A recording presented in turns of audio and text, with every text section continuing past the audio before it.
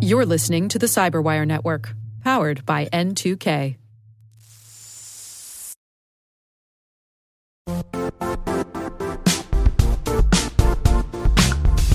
The IT world used to be simpler. You only had to secure and manage environments that you controlled. Then came new technologies and new ways to work. Now, employees, apps, and networks are everywhere. This means poor visibility, security gaps, and added risk. That's why Cloudflare created the first-ever connectivity cloud. Visit cloudflare.com to protect your business everywhere you do business.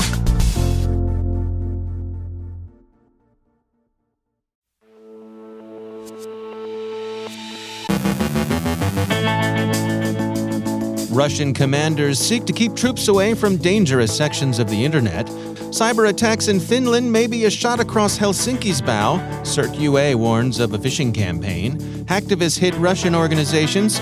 Mixed reviews for U.S. preemptive measures against GRU botnets. Sharkbot-infested apps have been ejected from Google Play.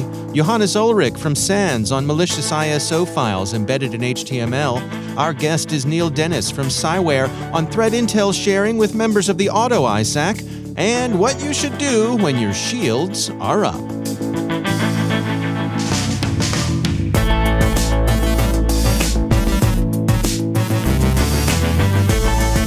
From the Cyberwire studios at Data Tribe, I'm Dave Bittner with your Cyberwire summary for Monday, April 11th, 2022.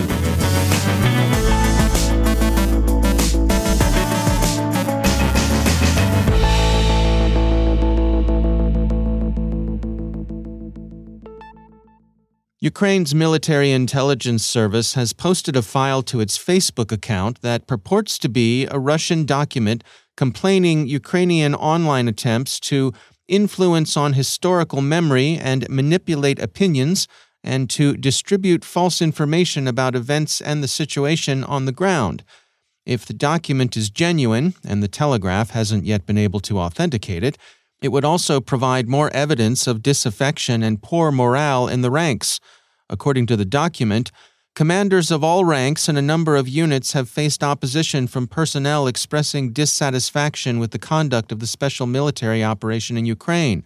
The main source of such information are from the Internet. The troops' Internet use also presents, according to the posted document, an OPSEC challenge that the Russian army intends to address. They say, in light of this, the Ministry of Defense, in conjunction with colleagues at the Center for Information Countermeasures, has decided to create an interagency commission for working with personnel on the Internet, increase control of personnel, and monitoring of changes in their moral, psychological conditions. Reuters reports that Duma TV, the streaming service run by Russia's parliament, has been removed from YouTube, which cited a violation of YouTube's terms of service as grounds for the expulsion. Google said in an email to Reuters, "If we find that an account violates our terms of service, we take appropriate action." This frames the expulsion as a matter of compliance with applicable law, including sanctions against Russia. On Friday, as Ukrainian President Zelensky addressed Finland's parliament, Bloomberg reports that websites operated by Finland's foreign and defense ministries were disrupted by a distributed denial-of-service attack. The attack was over quickly, in about an hour, and while its timing suggests a Russian operation, Security Affairs says that Helsinki did not immediately attribute the attack to Russia. Their Ministry of Defense is investigating. Russia's war against Ukraine has made NATO membership attractive to some neutral European states, notably Finland and Sweden, both of whom, NATO Secretary General Stoltenberg said last week, would be welcome in the alliance. Ukraine's CERT has warned that a phishing campaign by the Armageddon threat group is targeting Ukrainian public authorities. The fishbait used is ironic but compelling, a document purporting to report Russian atrocities. The file has the lengthy and bureaucratic-sounding title, "On Cases of Persecution and Murder of Procurator's Office Officials by the Russian Military in Temporarily Occupied Areas." Armageddon is also known as Actinium, Gamerodon, and Primitive Bear, and thought to represent a unit of Russia's FSB. The anonymous associated group that styles itself Network Battalion 65, or NB65, has deployed compromised Conti ransomware code against Russian organizations. Bleeping Computer reports that the group is using the first leaked version of Conti ransomware. The group said in a statement that their expanded ransomware campaign is a direct reprisal for Russian atrocities at Bucha. Quote, "After Bucha, we elected to target certain companies that may be civilian-owned but still would have an impact on Russia's ability to operate normally. The Russian popular support for Putin's war crimes is overwhelming. From the very beginning, we made it clear we're supporting Ukraine. We will honor our word. When Russia ceases all hostilities in Ukraine and ends this ridiculous war, NB65 will stop attacking Russian internet-facing assets and companies. Until then, come. We will not be hitting any targets outside of Russia. Groups like Conti and Sandworm, along with other Russian APTs, have been hitting the West for years with ransomware, supply chain hits, SolarWinds, or defense contractors. We figured it was time for them to deal with that themselves." A Bloomberg op-ed notes that last week's U.S. disabling of GRU command and control over malware deployed to corporate networks, while welcome as an aggressive defensive measure and while covered by U.S. federal warrants, was nonetheless a risky move precisely because of its aggressive quality. The operation involved entering corporate networks without their owners' knowledge or cooperation. The piece argues, "What's remarkable about this operation is the decision to surreptitiously enter companies' computer networks. It's one thing to have the police show up to your house when you aren't at home to investigate and detain an intruder. It's another thing entirely to cart away the intruder and never tell you about it. While U.S. allies might not mind, corporations, both foreign and domestic, could be forgiven for being alarmed at the prospect of U.S. authorities secretly rummaging around in their computers hunting for malware, even if it's for a good cause." One concern is that such actions could erode the public-private cooperation generally seen as essential to effective whole-of-nation defense against nation-state cyber attacks. In what amounts to a massive backup effort, librarians are working to preserve digital records of cultural or historical importance to Ukraine, the Washington Post reports. Other digital archives are likely to prove important in the event war crime charges are brought against Russian invaders and their commanders. Wired describes the work of an attorney in Ukraine who's archiving social media posts that recount Russian atrocities in territories they fought over or occupied. A Reuters exclusive reports that senior European Union officials were targeted by an unknown actor using spyware thought to have been developed by one of two Israeli vendors. Didier Reynders, since 2019 European Justice Commissioner, is the most prominent official believed to have been affected. A small number of staffers at the European Commission are also said to have been affected.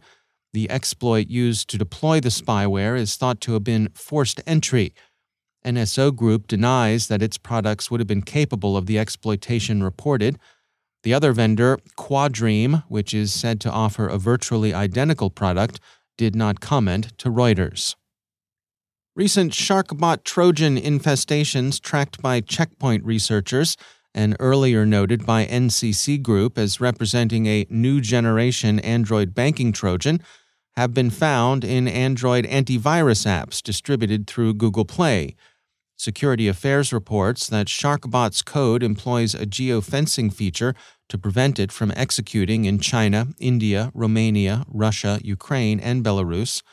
Google has removed the malicious apps. What should you be doing when your shields are up? Well, if you see something, say something.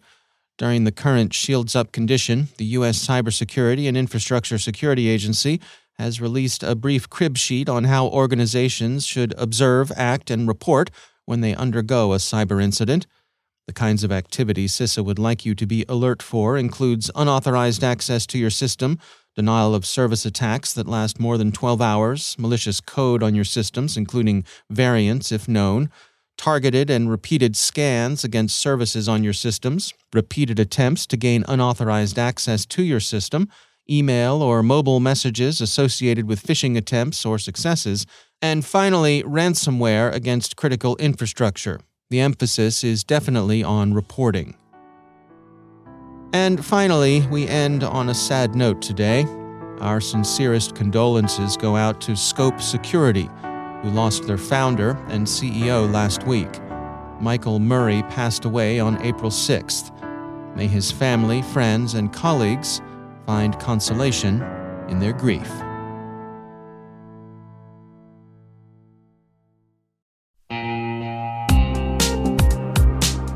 Managing the requirements for modern security programs is increasingly challenging and time-consuming. Enter Vanta. Vanta gives you one place to centralize and scale your security program. Quickly assess risk, streamline security reviews, and automate compliance for ISO 27001, SOC 2, and more.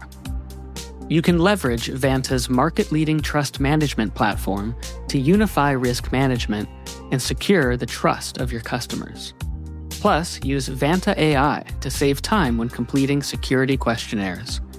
CyberWire Daily listeners can get $1,000 off by going to vanta.com/cyber. That's VANTA.com/cyber.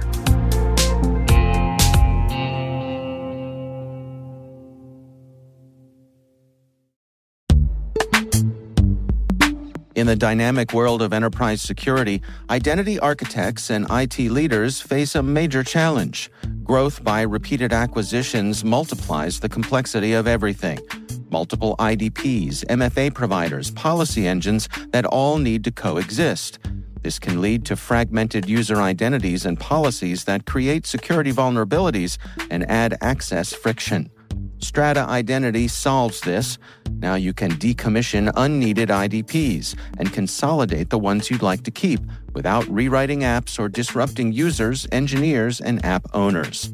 Plus, Strata's modular architecture makes it easy to integrate with any identity provider without manual maintenance and coding. Join the ranks of cybersecurity leaders using identity orchestration. Visit strata.io/cyberwire, share your top identity security priorities, and receive a pair of complimentary AirPods Pro. Offer valid for organizations with over 5,000 employees. Step into a new era of identity management at strata.io/cyberwire.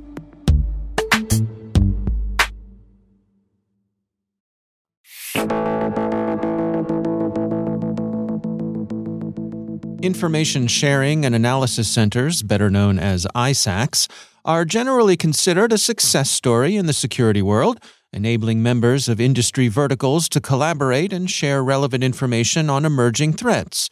Neil Dennis is a senior threat intelligence specialist at Cyware, and he and his team have been instrumental in partnering with the Auto ISAC to help share actionable intelligence for the automotive community. ISACs are what are called information sharing and analysis centers. They are kind of a legal conglomeration of sector-specific communities. This kind of came about in the 90s with some legislation around some fun things for information sharing and collaboration, right? So FS, ISAC being the old dogs in the room, and then several others come out. But very industry-specific, vertical-specific.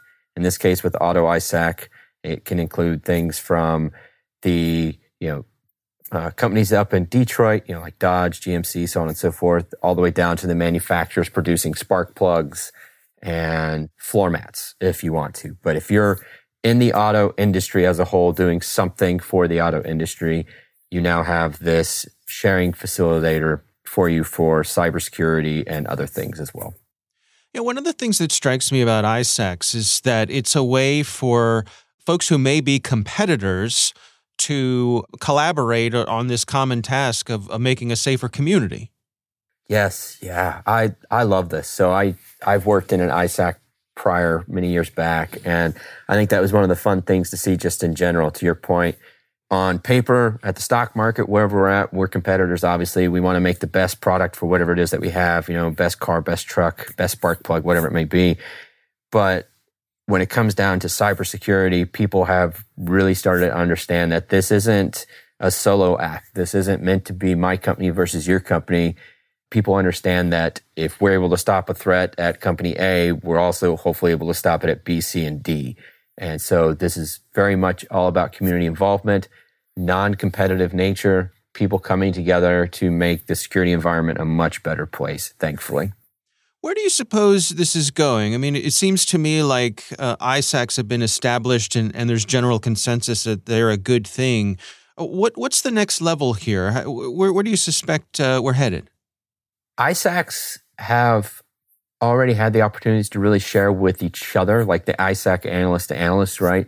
So I think the next step is really solidifying that effort. I see this a little bit in some of the communities there that I talk with where the analyst at, Health ISAC, the analyst at Auto ISAC, or wherever, at pick an ISAC, they're all starting to come together on a regular basis. They're all starting to show the impact of community from their own side and not just trying to get their members to get involved, right? So I think that's kind of step one. Their own interactions are bearing fruit. They're showing through action, not through words alone, what it means to do this and what it means to get involved in a community gathering like this.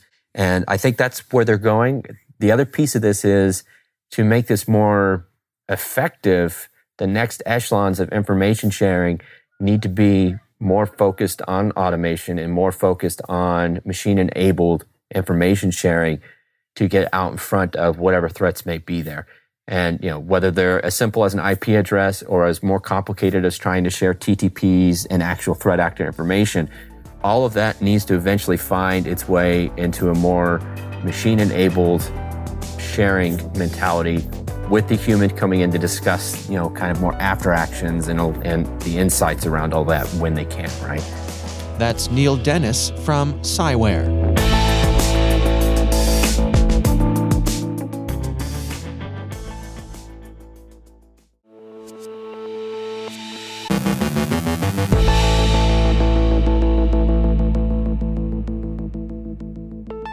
And joining me once again is Johannes Ulrich. He is the Dean of Research at the SANS Technology Institute and also the host of the ISC Stormcast podcast. Johannes, always great to welcome you back to the show. Interesting thing you and your colleagues have had an eye on. You've been seeing some small ISO files that have been embedded in HTML pages. What's going on here? Now, when you think about ISO files, you're usually thinking about DVDs, CDs, so fairly massive files. But really all an ISO file is, it's a file system represented as one file, so they can get relatively small. What we have seen is where we had malicious emails that were HTML emails, so nothing really that exciting. But inside there were links that redirected your browser to a page that then ran JavaScript. Again, nothing really that special. And this JavaScript then dynamically created an ISO file using a base64 encoded string that was embedded in the HTML. The size here was tens of kilobytes, so nothing really that large as far as HTML pages go. Most HTML pages are larger than that, but it bypasses a lot of protections that you may have in place. Yeah, I mean, do most systems regard an ISO file as being fairly benign? Exactly. That's, first of all, they regard it as benign, so you just download the file. And it now shows up as a disk image, just like any other ISO file would, on your system that you can mount by just double-clicking it. And then you have access to these files. Where this gets interesting is your operating system, if you have a Mac or Windows, it will add what's called a mark of the web to content that you downloaded from the internet. On Windows, this mark of the web is applied only if you're using the NTFS file system, because you need to have actually a way to sort of store this metadata with the file. But now you have an ISO file that you opened. That ISO file has another file system on it. So any file inside that ISO files, they will be considered safe and local.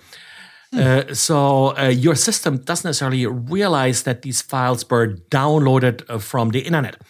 You may have heard, I think this week, Microsoft announced that they will disable macros for a large part. And of course, Macros are one of the main ways how malicious code runs on systems. If you're loading a file from an ISO file like this, if this ISO file contains an Excel spreadsheet, this mark of the web won't be applied, and this new security feature won't be applied to those files. So I'm pretty sure that whoever is behind Emotet or whatever it is these days is paying attention here and listening, and is going to send you ISO files next. So how can we protect against this? Should we be flagging ISO files in general? You probably should flag ISO files. The hard thing is you really want to detect them in the download process. And that's difficult here with all the JavaScript obfuscation that's happening. On the system itself, you definitely want to monitor what's happening with ISO files. There are benign ISO files, of course, that you have to deal with, but probably less so on your normal office worker workstation. On a home system, ISO files, you often deal with them when you're dealing with movie downloads and such. So it may be difficult to really distinguish a malicious one from a benign one. Yeah. All right. Well, interesting for sure. Johannes Ulrich, thanks for joining us.